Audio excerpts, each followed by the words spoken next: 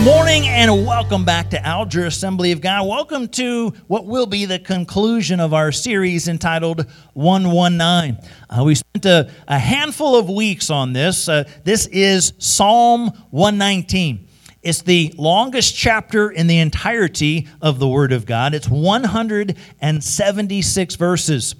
We've kind of mentioned this each time and each week, but you'll notice in your Bibles, many of them have them separated into 8 verse segments. And you'll see a little, it looks like a weird word on the top of that. It's a Hebrew letter. And so there's 22 letters in the Hebrew alphabet, and each of those letters has 8 verses. So 8 times 22 gives 176 verses long.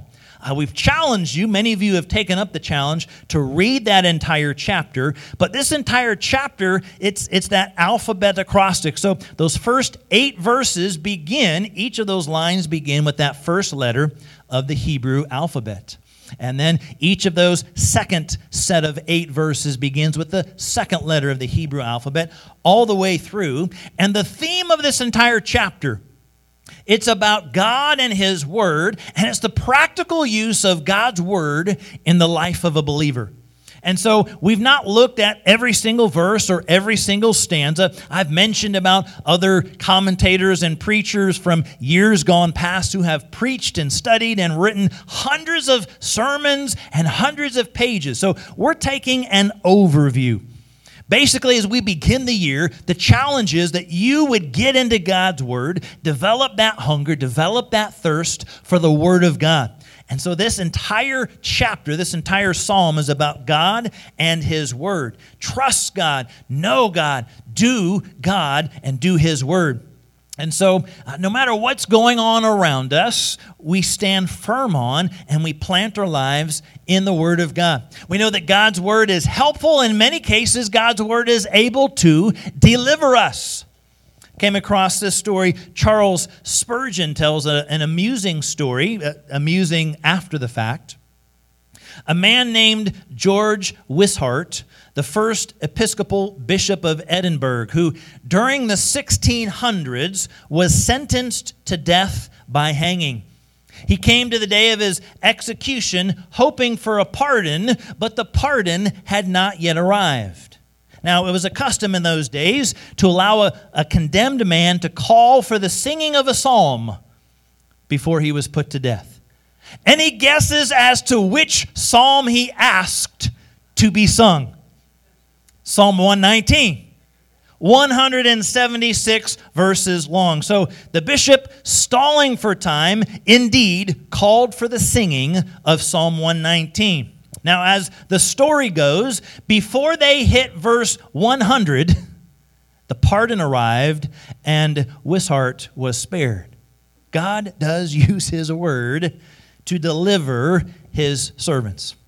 Now, that might not necessarily be the exact case or the exact way that He will deliver you and I, but we take a look, Psalm 119, there are many, many synonyms for the Word of God. He talks about His Word, His principles, His precepts, His laws, His commands or commandments. And so all the way throughout this chapter, we are seeing almost every single verse. I mean, you can probably count on one hand 4 or 5 verses out of all of them that do not have some reference to a synonym for the Word of God.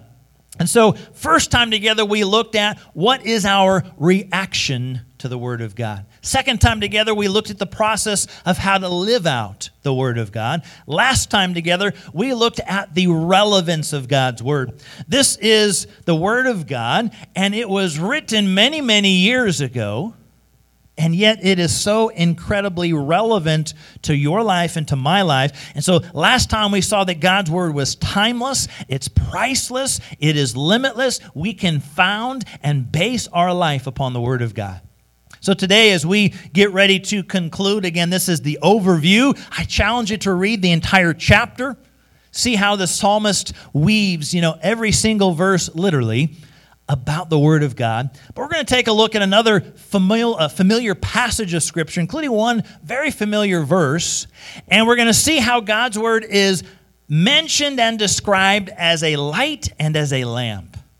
Yes, Psalm 119, verse 105, God's word is a lamp unto my feet and a light unto my path. So we're going to examine that section of 8 verses. But when the psalmist writes, God's word is a lamp unto my feet and a light unto my path, we say, what in the world is that about? You and I think about lights, and there are a handful of reasons that light exists, right?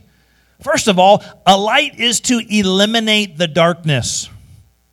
How many of you are a little scared of the dark? Nobody's scared? Okay, we got a couple hands. Okay, maybe you're not scared, but how many of you are a little bit more apprehensive? You don't like roaming around even your house in the dark. You don't want to come home to a dark house. And you certainly wouldn't venture out maybe to a church by yourself in the dark at night or some business, like that, because the darkness is there. We're not crazy about the darkness. One of the things about light is that light eliminates the darkness. I mean, think about it.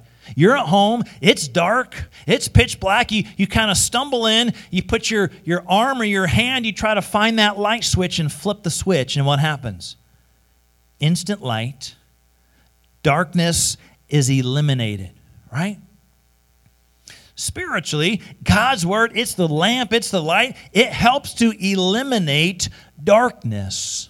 There's all kinds of dangers and experiences in life that we struggle with and we don't like to face. They're real. God's word, it lights up the darkness. It eliminates that. And many times there's dangers, there's anxieties, there's insecurities, and sometimes we forget about God. We forget about the lamp or the light that God has. And so spiritually speaking, he says, God's word is a lamp to our feet. It's a light unto our path in that it helps to eliminate the darkness. Now, what else does light do? Light helps us to avoid obstacles. If you've been out, late at night, maybe you're camping or hiking, typically you've got a flashlight of some kind, and you're aiming it on the ground because you don't want to step into a rut, step into a hole, twist your ankle, step on some kind of animal or snake, or maybe, it's just simply at home. How many of you tend to use your cell phone as a little bit like a night light, or, you get up in the middle of the night maybe to get a drink or to go to the restroom, and you grab that cell phone kind of from the nightstand. You don't want to step on Legos that are on the floor. You don't want to step on, those socks or those clothes or who knows what's in a teenager's room in the middle of the night. And so you grab a cell phone and either flip on the flashlight, or sometimes it's dark enough that just the glow of that home screen gives you just enough light to help you avoid obstacles, right? It helps you to know what not to step on. And depending on what your room or your house looks like, it could be like a little bit of a minefield, right? You're kind of weaving in and around certain things. If you're to flip on the light switch, it would completely eliminate the darkness, but having that light helps you to see what to avoid. That's what God's word does for us. He says it's a lamp and it's a light, and as we read, as we dig in, as we study the word of God, it helps us to know certain things that you and I ought to avoid as a Christian. There are things that are not wise. There are things that are not good, things that are not godly, things that are sinful, and it's all listed and written and instructed in the Word of God. And so as we dig into God's Word, it helps eliminate the darkness. It helps to avoid obstacles, helps us to know what to avoid, some of those things that will lead us away from God. So it helps us to avoid obstacles. A light also does what? It reveals the right path. It lets you know what not to step on, but it lets you know what to step, where to walk.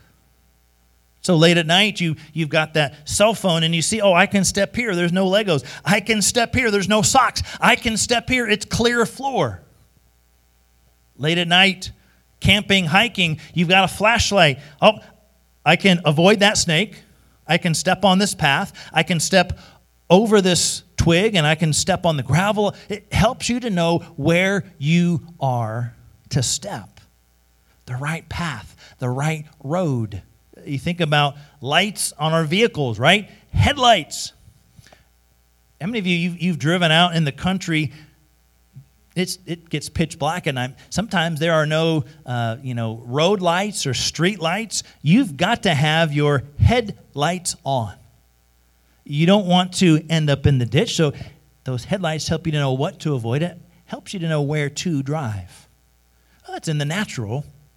Spiritually speaking, here in the Word of God, God's Word is that light, it's that lamp, and it helps eliminating the darkness, helps us to avoid obstacles spiritually, and helps reveal the right path. It gives instruction. It gives direction. This is the way. Walk in it. Live in it. Here's the guidance and direction for your life. It shows us the right path.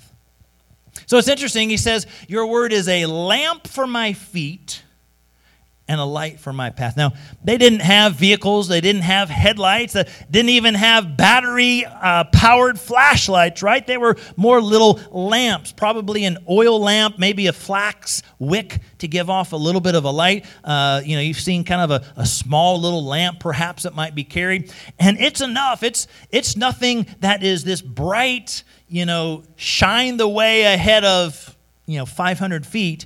But it's enough. It's going to light your path and let you know that next step or two. It's a lamp unto our feet.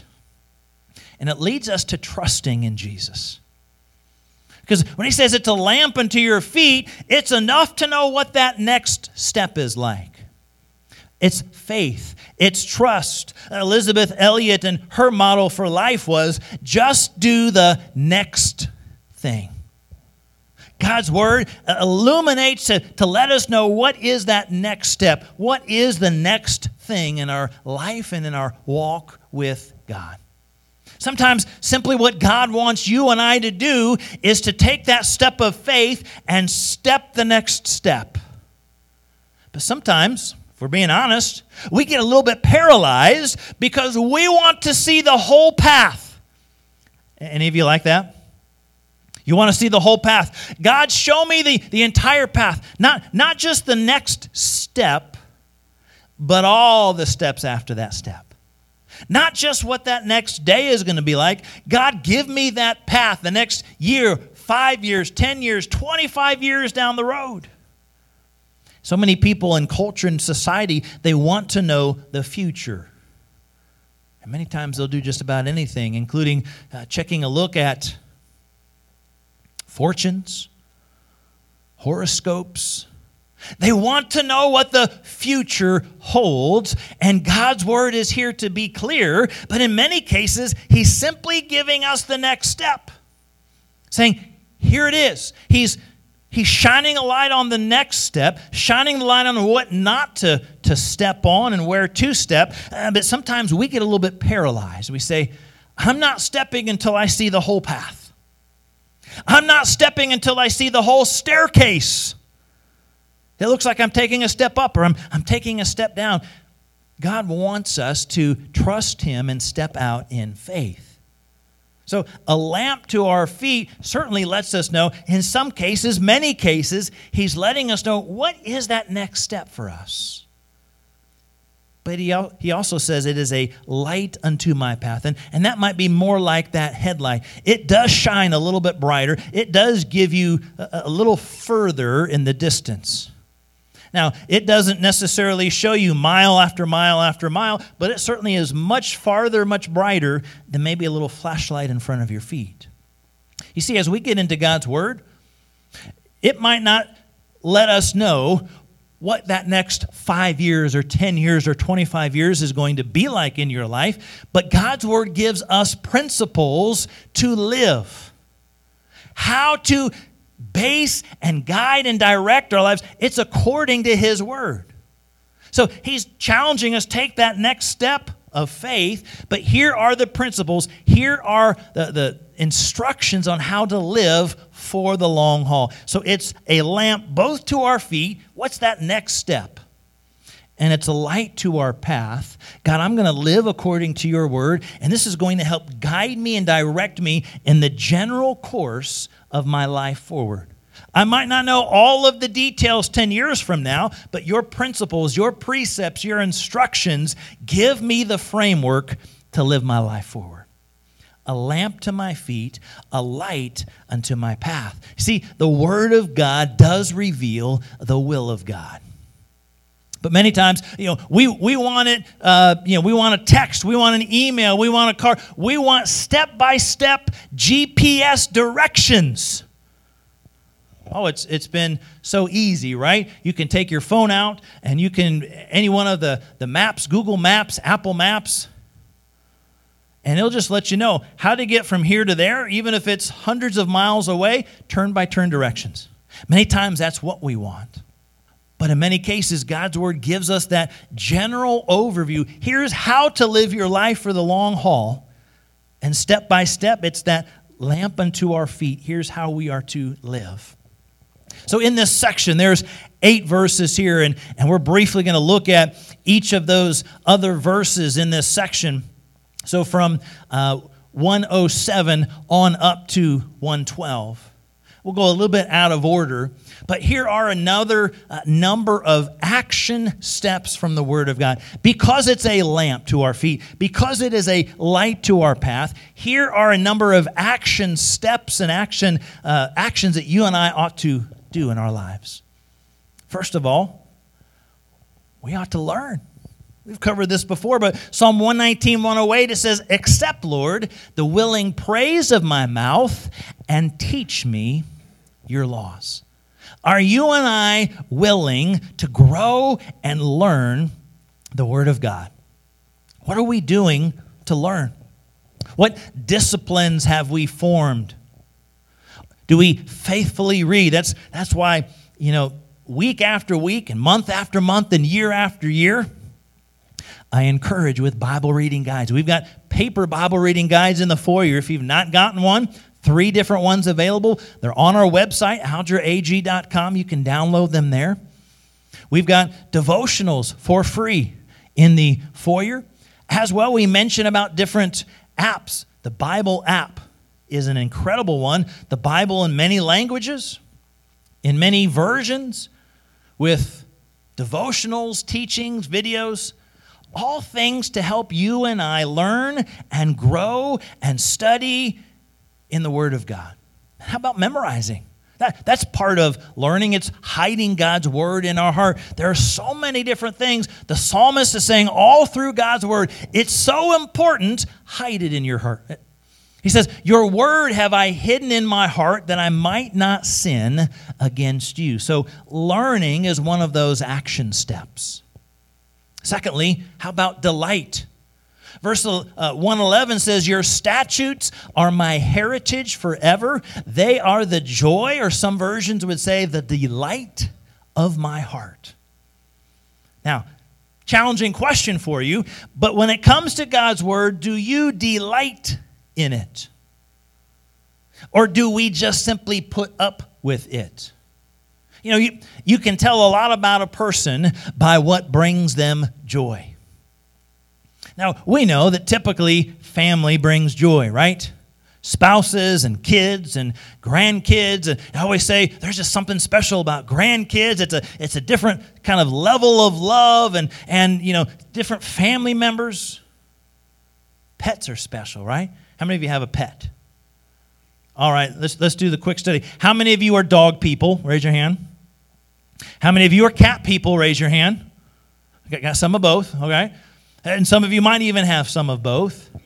But I bet that you would be pretty particular and loving about your pet. Dog or cat, there's something about how we treat our pets, and it brings joy, right? And there's other kinds of things, whatever your pastimes might be. For some, it's playing sports or watching sports. Sometimes it's, outdoors, hunting, fishing, hiking. Sometimes it's indoors by shopping and searching. It might be music to play or to listen. I mean, there's a whole host of things that we enjoy and that bring us joy. But the question is, Does reading the Word of God rank on our list somewhere? Is there a joy? Is there a delight that comes from the Word of God? If not, why? I want to challenge us. Personally, to me, there's a joy. It's not drudgery to open up God's Word every day. It's a habit, it's a discipline, but it's a joy and a delight. I've mentioned over the years, I've read God's Word in a variety of different versions and translations, somewhere between 10 and 15 of them. And to me, it was a joy and a delight to think, okay, I want to read through the Bible in this version. I don't yet have it as a copy of the Bible in that version. So then you combine shopping, get to go buy a brand new Bible and read it through that year. And so I did that for a number of years in finding some new versions or translations I hadn't read yet. These last several years, I've mentioned I've done quite a bit of reading and studying on the iPad and the Bible app. The Bible app has many, many different versions or translations, and so I would kind of search and find one I have not read yet. And so that's kind of fun. It's almost like kid in a candy store. What version, what translation am I going to read through this year? There's joy and delight. Now, that doesn't mean that every verse or chapter or book of the Bible is as delightful. I mean, let's just be honest. Leviticus is a little tougher read than Matthew or Mark or Luke or John or even Genesis for that matter. But do we have this overall delight in the Word of God? If there's not a delight, if there's not a joy, it might be because we've not been spending time in it, reading it, studying it, and learning it. So I want to challenge us. Kind of form that discipline, getting into God's Word. Get into it every single day if possible. Not just when we're in need. Sometimes when it comes to God's Word and prayer, we do that when something happens in our life. Difficulty comes. Hardship comes. A time of loss or a season of loss. And we don't know what to do. We don't know where to turn. So we dig into God's Word and we turn to God in prayer. I want to challenge and encourage us. Let's do that on a regular basis, each and every day, that discipline to do so, not just when things are tough, but even when things are good. We can learn. That should be a regular part of our process with the Word of God. We are to delight or have joy, the attitude and approach. Thirdly, we're to remember. Verse 109, though I constantly take my life in my hands, I will not forget your law. You and I are to do what we can to remember God's Word. That's part of where memorizing comes in. Now, boys and girls, sometimes in our Sunday school classes, our discipleship classes, boys and girls ministry classes, many times, they are tasked with memorizing certain verses. And it's great. We've had different girls and girls ministries, some who've gone all the way through the process and have learned and memorized various verses of Scripture. And it's amazing, when you learn and memorize a verse of Scripture, it's there. And different times, God then kind of brings it to your mind or brings it to your heart at just the right time. But if it's not in there, how can it be brought to our memory? It's the classic, now, you never did this. I'm sure it's people in other churches, but in school, you know of other people who said something like this. They're getting ready for a test. They're getting ready for an exam. And they kind of crazily, hurriedly utter a prayer to God. God, bring everything back to my remembrance. What they're really meaning is this. God, I didn't read. God, I didn't study. God, I really didn't go over what I was supposed to go over, but somehow magically stick it in my head because I didn't put it there. Now, I know you would never do that, but I know of some people who do, right? It's that kind of last-ditch attempt to say, help me, God. And if we're not careful, we do the very same thing in our lives spiritually. We face a difficulty. We face a situation that we don't know what to do or how to handle things. And so when we face that difficulty, we say, okay, God, bring something back into my remembrance. Help me to know. But if we've not put something in, if we've not studied, if we've not learned, if we've not memorized God's word, there's nothing in there to be drawn from. So the encouragement to remember when he says, I will not forget your law, he's saying, I've spent time reading, I've spent time studying. In fact, I've tried to memorize a good chunk of that. Now maybe you'd say, I struggle at memorizing or remembering. This isn't Bible quiz where it's got to be word for word and letter for letter. Even if you kind of read and study and you kind of get the gist of it, maybe you wouldn't pass the word for word part, but you remember the basic idea of that verse. You've read and kind of studied. It's in there. It's going to be able to be remembered and brought out by God. So we learn, we delight, we remember. Number 4, we stay. Verse 110 says, the wicked have set a snare for me, but I have not strayed from your precepts.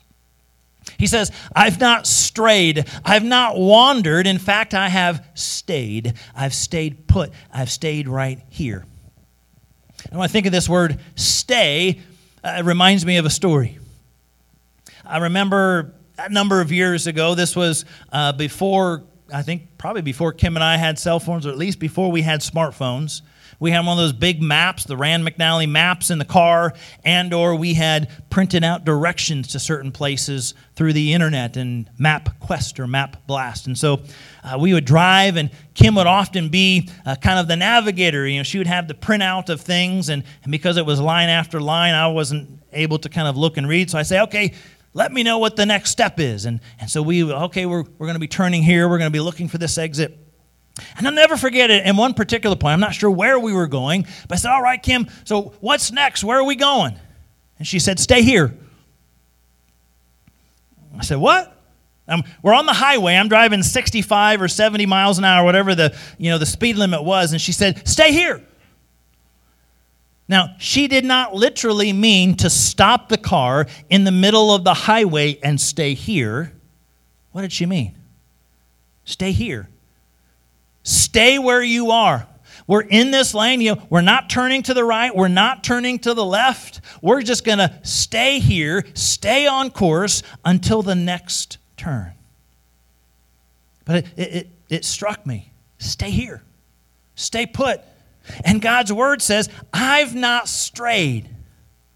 And the challenge is when life comes and the difficulties of life hit, struggles come and challenges and loss hits. Sometimes we stray from the Word of God. We stray from the Word of God. He says, I am not going to stray. I'm not going to turn to the right. I'm not going to turn to the left. I'm going to stay put. I'm going to stay here. I'm going to keep going. In the midst of hardships and trials and struggles and difficulties, I'm going to stay grounded in God and grounded in His Word because it is going to be helpful for me moving forward. But the challenge is we often desire to stray. It seems enticing or it seems helpful. Well, this person's going to say this and this person's going to say that, and we veer off one way or another instead of staying put. The psalmist says, I have not strayed. So our actions moving forward, we are to learn and delight and remember and stay. Number 5, we're to be protected. Verse 107, he says, I've suffered much. Preserve my life, Lord, according to your word. The psalmist says, preserve it or protect me, God. God and the power of His word, we can stand firm upon Him. There's a lot of different things that we face in situations in life, and we say, God, I don't know how to deal with this. I don't know how to face it. And the psalmist says, God, I'm trusting in you to protect. I'm trusting in you to preserve me. I'm going to stay faithful to you, and I know, God, you are a good and a gracious and a merciful and a faithful God and able to protect. Aren't you thankful for that? 6th, he says, we are to obey. Verse 106, I've taken an oath and confirmed it that I will follow your righteous laws. Follow. Obey. You see, it's one thing to read God's word. It's another thing to kind of learn and study and memorize God's word, but it's a whole other thing to do what? To put it into practice and obey it. The psalmist is serious here. He says, I've taken an oath, I've confirmed it, I'm double checking it. God, I'm going to do what you say. It's easy to just read God's word. We can grab a Bible reading guide and we can say, okay, I'm going to read one chapter today, or I'm going to read, this amount of reading, this amount of verses, this amount of chapters. And so we spend a handful of minutes and we read from the beginning to the end, and we check the little box and we close the Bible and we say, wow, I'm done. Listen, it's great to read. It's great even to spend a little more time in study, maybe reflect on it, think about it, maybe through your Bible and through some concordances to find some other verses that tie into that verse, some other scriptures that tie into that theme. It's even great to memorize and learn it and kind of put it into our minds and into our hearts. But more than reading, more than studying, more than learning, more than memorizing is obeying it. Are we ready and willing and able to put it into practice? And the psalmist, in multiple verses throughout all 176, many times he talks about obeying, following, living out God's word. That's the challenge for you and I, to follow and obey what God has to say. It's easy when you read a verse that you're already doing, you say, yep, I've got that. Let me stop before I find a verse that I'm not doing. But maybe you've read a verse and you kind of felt that twinge, or you felt a little bit of that prompting of the Holy Spirit. Here's something that you're struggling with. Here's an area that you're not living out. Here's something you're not fully obeying. Then we read. Maybe we stop. We allow God, through the power of the Holy Spirit, to prompt and or convict our heart and say, okay, God, how do I live this out? What do I need to do? Do I need to go and make things right and forgive this person? Do I need to go and confess this sin to you? Is there something that I've not been doing that I should be doing? Or something I have been doing that I shouldn't be doing? How do I obey what your word has to say? It's an important part of these action steps of God's word. Finally, verse 112, he says we are to keep. My heart is set on keeping your decrees to the very end. It's not just living out, it's not just obeying it, but obeying it and keeping it for the long haul. Are we consistent in how we live out the word of God? That we don't just pick and choose certain instructions or directions based on what seems easier or more palatable. We seek to obey not just when it's convenient, but every day throughout our life. God, help me to hold on to and keep your word. Not just keep, but keeping them to the very end. It's a faithfulness for the long haul. I mean, it's one thing to say, hey, I'm in church. I made it in the midst of some snow or in the midst of some cold. It's single digits out. I'm here, so throughout today, I'm going to be faithful to God's word. Well, when I get home, we'll see. Or when it turns to Monday and it turns to the work day or the school day, maybe it's a little more challenging. But Sunday mornings from 10:30 to noon, I'm in. That's not what the psalmist is saying. He's saying faithfulness, and I am keeping your decrees to the very end. I want to faithfully live in obedience to your word. Faithfulness for the long haul. See, God's word is mighty and powerful. And there's so much that is in God's word for your life and in my life. This can be the most important and life-changing book you and I will ever read. Or it could simply be another book that's left on a shelf and gathers dust. The choice is up to you. The choice is up to me. The intent of this particular chapter that the psalmist wrote and the intent of this particular overview of a series, 119, is to nudge and encourage and challenge us to develop that heart for God's word. The choice is up to you. The choice is up to me. Let's develop that heart of love for God's word so we can live out God's word.